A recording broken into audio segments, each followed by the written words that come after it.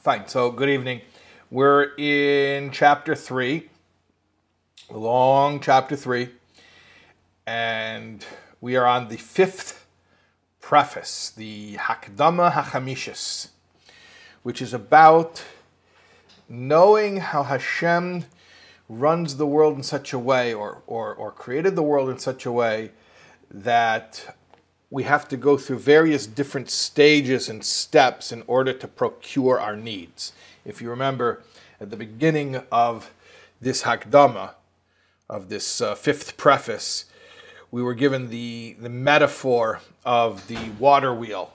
And the water wheel is connected to the animal who's pulling it with a rope.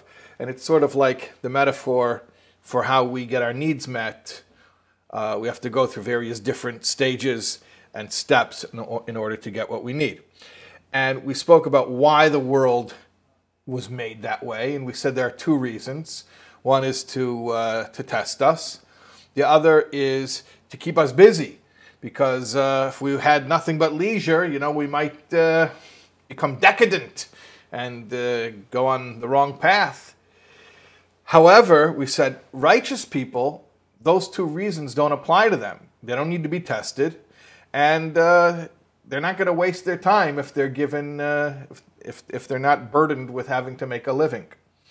So where that leaves us, and it basically begs the question, which is where we're at right now, is, well hold on a second.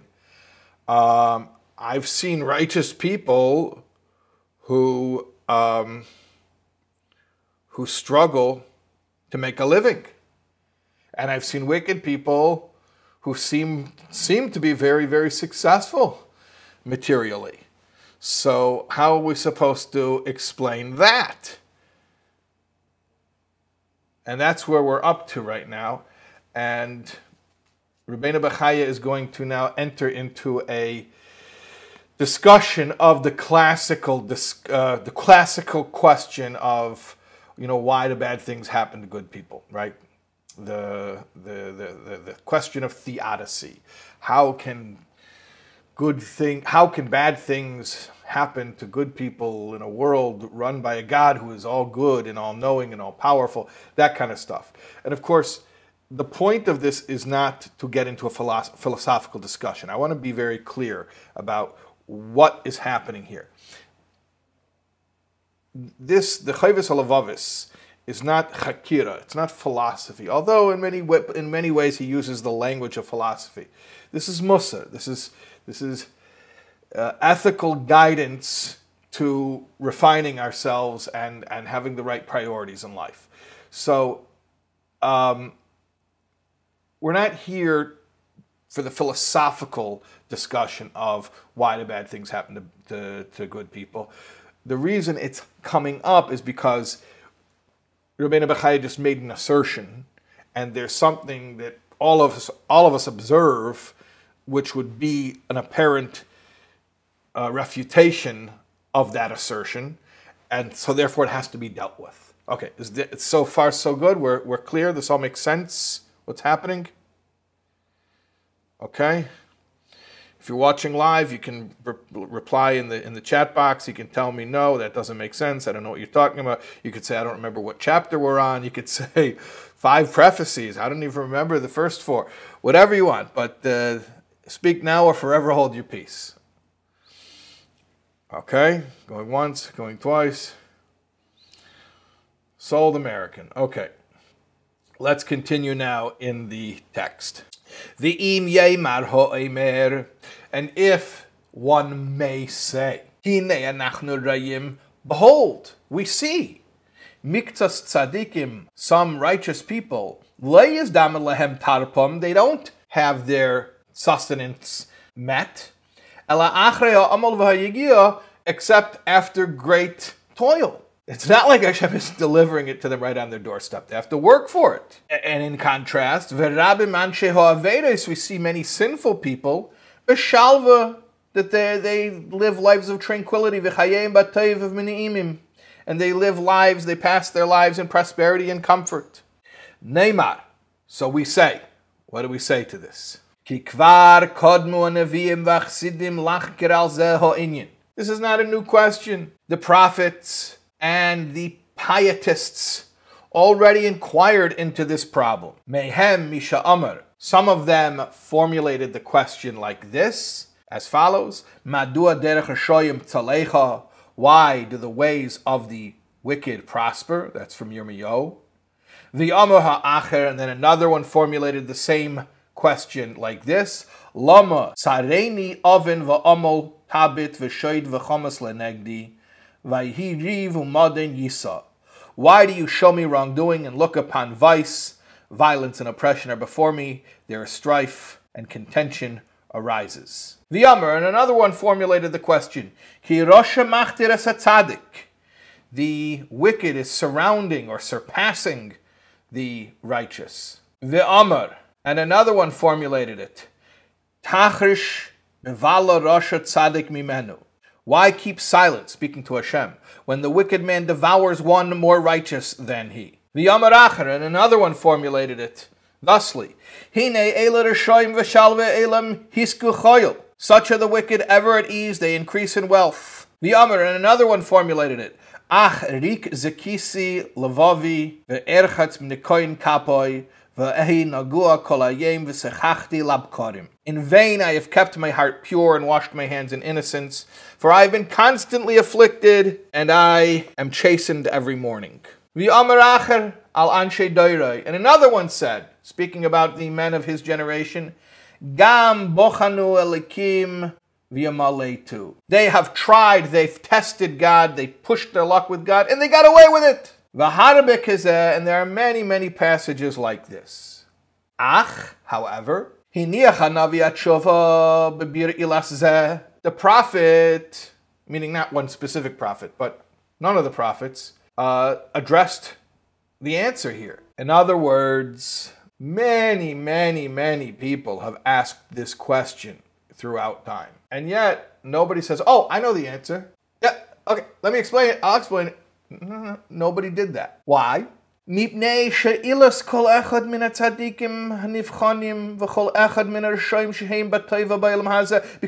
the reason for all the different tzaddikim who are tested, and the reason for all of the Rishayim who have a good life in this world, zulas ilas ha'acher. Each reason is different than the other. In other words, there's no one catch-all answer. If there would have been one answer, this is, by the way, what the Neder BaKodesh says. If there would have been one guiding principle, one explanation, oh, why do the wicked prosper? Oh, why do the righteous suffer? Oh, here's the reason. Then at least somebody would have given that answer out of all the times that question was asked.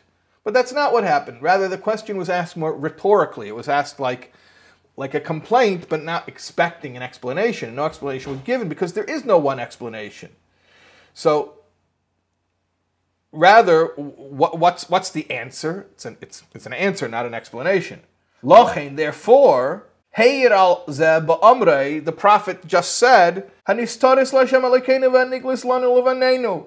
The concealed things are for Hashem, our God, and the revealed things are for us and our children.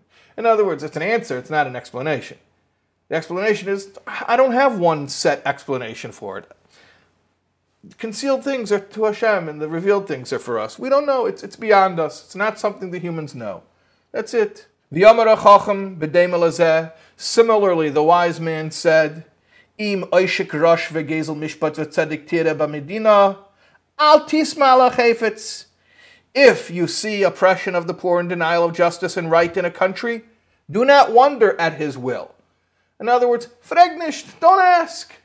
By the way, you know about the Jewish businessmen. They went out for lunch, and one of them said, ask me, how's business? The other one says, come on, this is our lunch break. I don't want to talk about business. He says, no. But if you ask me, how's business, then it's a business lunch, and we could write it off. Okay, fine. How's business? Oy vey, don't ask. Okay, so why do the righteous suffer? Why do the wicked prosper? Don't ask. The concealed things are for Hashem to know. The revealed things are for us to know. We don't know. Don't ask. And don't ask doesn't mean, it's not a push-off like, well, if you don't know, I'm certainly not going to tell. It's you think there's a simple answer? It's not. There's no simple answer. I always love the people who have simple answers. I always love the people that know exactly why bad things are happening in the world. They figured out exactly what it was, what Hashem's cheshbon was. They always know exactly why things... Okay, anyways. Rabbeinu Bechaya continues. The im kol zeh, and notwithstanding what I just said, I'm going to kind of go back on what I just said. Ra'isi lavar ba'inyan hazeh ma shehaya bo ma'at haspaka. I think it's proper to suggest some explanations of this matter which will at least to some extent be satisfactory. In other words, it's not a contradiction to what Rabbeinu Bechaya has said already. There is no one answer. However, in fact, he's going to prove his point. There are so many different possible answers. And it's not just that it could be one out of all of them. It's the intersection between them. There's so many different factors and they could be overlapping and the whole thing is so complex. So for us to try to reduce it to one explanation, it's way more complicated than that. And Rabbeinu Bechaya is going to give us a glimpse into how complicated it is. Okay, not so simple. Nish dezai pashit, like we say. Okay. Va'imar. Ki apodem asher ba'avuram yimona mehatzadik hizdamnus tarpei ad sheyitrach alav v'yibochin bei. I suggest the following reasons why the opportunity to obtain his livelihood without trouble and trial might be withheld from a righteous man. Might be. Again, even these are not definitive. These are just suggestions. It gives us we begin to appreciate the complexity of this whole sugya. Okay. One suggestion. Afshe sheyeh oven shekodem loi hischayev li'apoda mimeno olav. It may be the consequence of a previously committed sin, for which he is paying now the penalty. Like it says, Hein tzadik ba'aretz yishulam. The righteous get their penalty here on earth. It's better to be punished right up front. You can pay now, you can pay or you can pay later. It's better to pay now than to pay later. Okay. That's one explanation. All right? V'yesh sheyeh al derech hatmura ba'ilm haba k'meshekosov leitivcha b'achrisecha. Sometimes it's in accordance with the principle of compensation in the world to come. Like it says, to do you good at your latter end. So Hashem, without asking our consent, because we probably wouldn't consent, trades us some pain now for a great deal of reward later. And it's a good exchange rate. Again, we wouldn't be willing to do it probably if he asked us, but thank God he doesn't ask, and he just does it, and it ends up being good. Okay. V'yesh, in another scenario, v'yesh sheyeh lahare sivlei v'hasbarase hateva ba'avedas habeda yisbarach gedei sheyilmadu b'nei adam imenu k'mei sheyadaita me'inyan Iyov. Sometimes it's to demonstrate his patience and positive outlook, meaning the person who's being tested, in the service of the Creator, may he be exalted, so that other people might learn from him, as is known to you from the case of Iyov, of Job. Job was the great example. In fact, it's interesting. I don't know what parsha it'll be when you watch this on replay, but those who are watching this live right now is Parsha Shlach. Parsha Shlach. It's very interesting. One of the things Moshe Rabbeinu says is go find out if they still have trees over there. The tree, the eitz, is really the tzaddik. It's talking about the schus of Iyov, who was the tzaddik there in Eretz Canaan at that time. And actually, they were mourning for him when the Meraglim came into Eretz Canaan. So Iyov is a great example of someone. He wasn't being punished. He didn't do anything wrong. But he was chosen to be held up as this great example as one who was able to endure his tribulations with grace. And so that could be the reason. Okay, you didn't do anything wrong. You're not being punished. It's you were chosen to be an example of somebody who deals with who shows grace under pressure. Okay. Sometimes it's a totally different thing. It has nothing to do with you. It has to do with the wickedness of the generation. And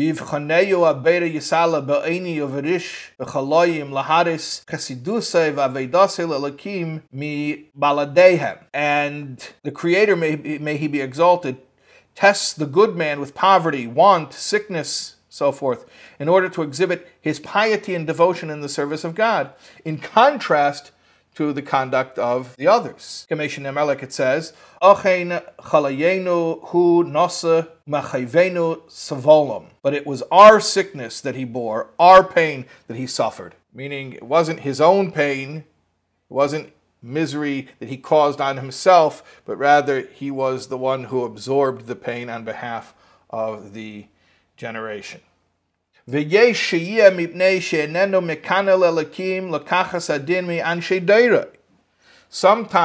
it is because of his failure to demonstrate zeal for God's cause and exact punishment from his contemporaries. Like you know,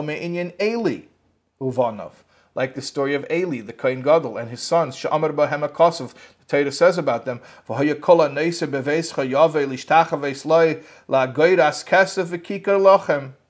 anyone who's left in your house will come to bow low to him for a bit of money and a loaf of bread.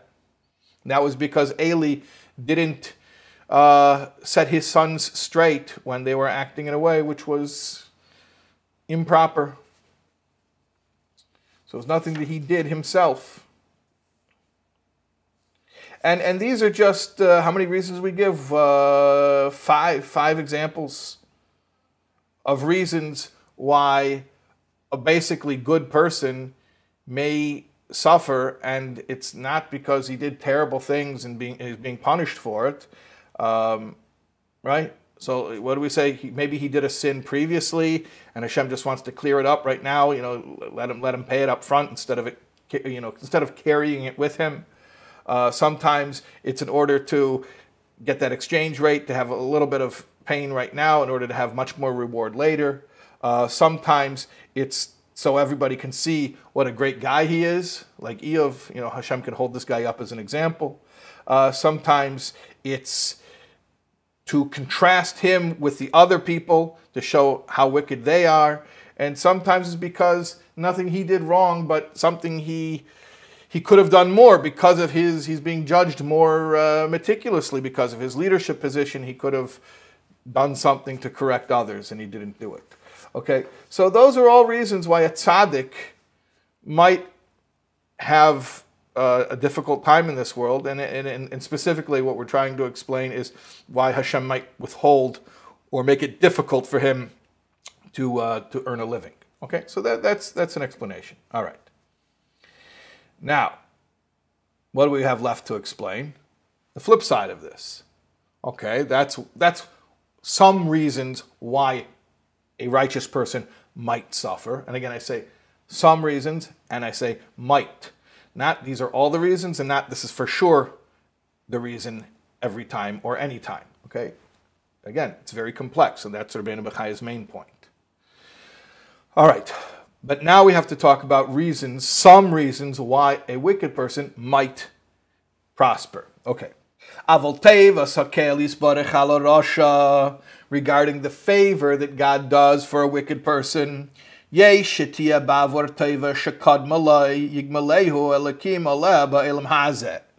Could be that happens on account of a previous good deed which Hashem rewards him for in this world. Like it says, Mashalom l'seinov alponov la'avidai. He pays his enemies to their face to destroy them. He pays them up. V'tirgamo bai harishenim, and the early ones translated it as Umashalim l'sanoihi tovin di inun ovdin kadmoi b'chayoyhoin lo'oivadehoin. He repays his enemies during their lifetime for the good that they've done before him, so to destroy them. There's a story.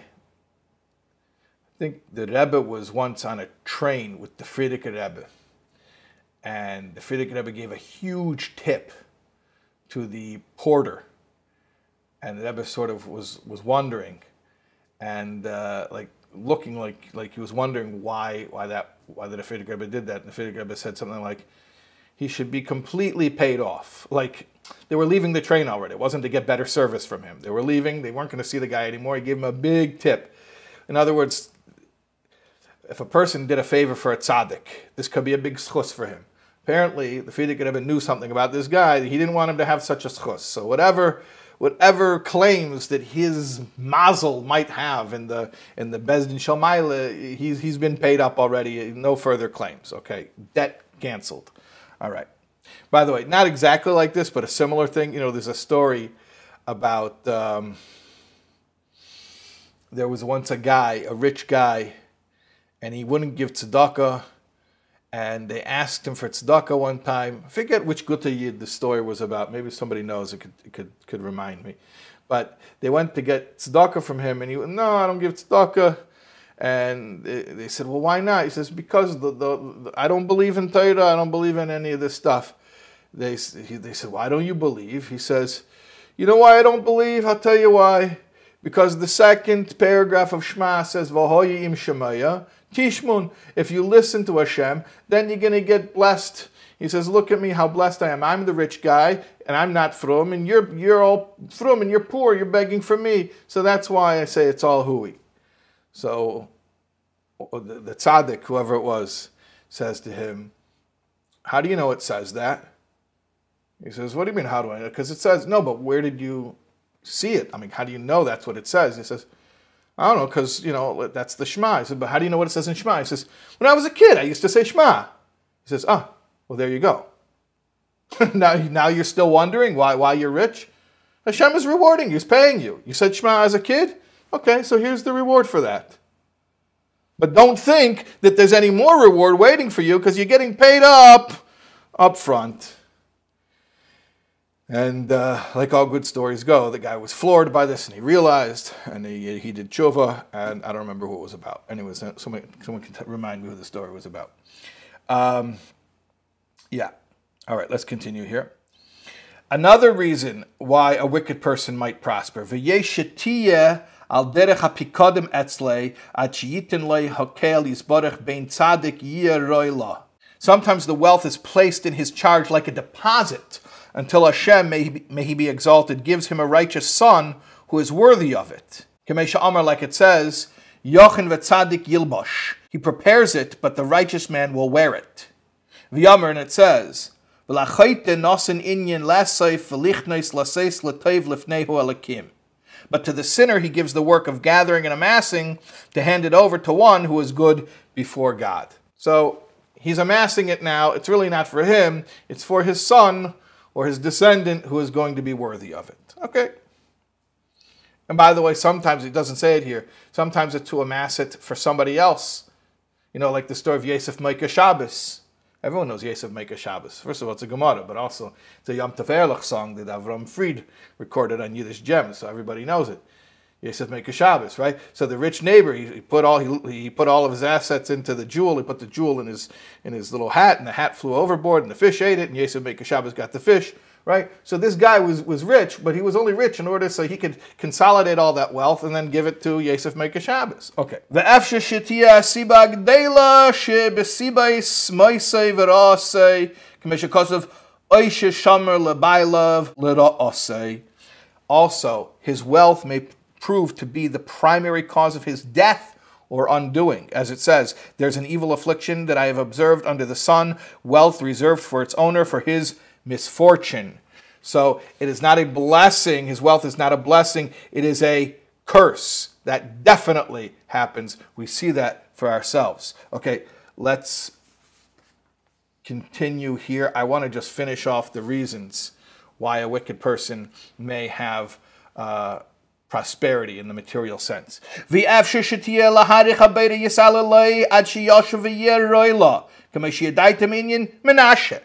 may be that Hashem, maybe he exalted, is patiently waiting with him until he repents and becomes worthy of his good fortune, like the example of Menashe, the king, Melech Menashe. He started off as a bad guy, and idolatry was rampant, and then he became a good guy, and he was zeiche to Elam Haba.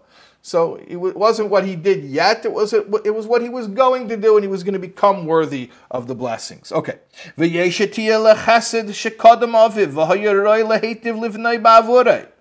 Sometimes it's an account of the past piety of his father. We said before, he may be holding on to the wealth to give it down to his son, or it could be he's the son who's getting it from his father. Kamesha Amar Yehu ben Nimshi. Yehu ben Nimshi was a good king, a king of Yisrael. He destroyed the evil kingdom of Achav. So he did a good thing there. Yehu did. So it says about him, B'nei Reviim Yeshvu L'cho al Kisei Yisrael. 4 generations of your descendants will sit on the throne of Israel. So even if his kids and his kids' kids and his kids' would not be so good, but their great-grandfather was good, so they got legacied in, right? It says, he who walks in integrity as a saint, blessed are his children after him.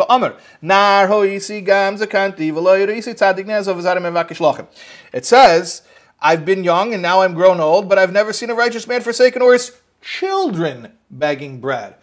The children may not be tzaddikim, but the father was a tzaddik, so the children get a pass. Okay, that could be the case. Not the explanation every time. We're saying the whole thing is complex. It's not always the same explanation. But sometimes you see somebody, that guy's a Russia. Why is he prospering? If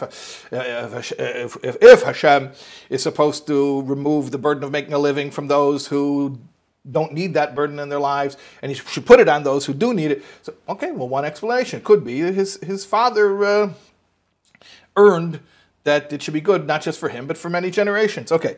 V'yeh shetia l'nasis anshe atarmis v'hamatzpunim harayim. Kishehem rayim zeh mimarim l'sur ma'avedis habeda v'choshim l'isratzis el anshe haresha v'lilmaid mimaiseihem. Sometimes it's in order to try those who are deceptive and inwardly evil, who when they observe the prosperity of the wicked, hurry to turn away from the service of God and hasten to win the favor of the wicked and to learn from their actions.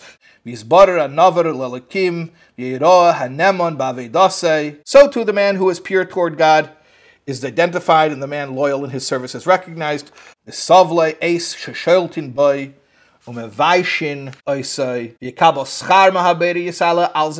his forbearance at a time when the wicked rule over him and humiliate him. For this he will receive reward from the Creator, may he be exalted.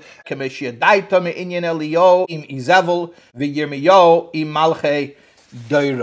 you know from the account of Eliyahu and Izevil, and from the story of Yirmiyahu and the kings of his time.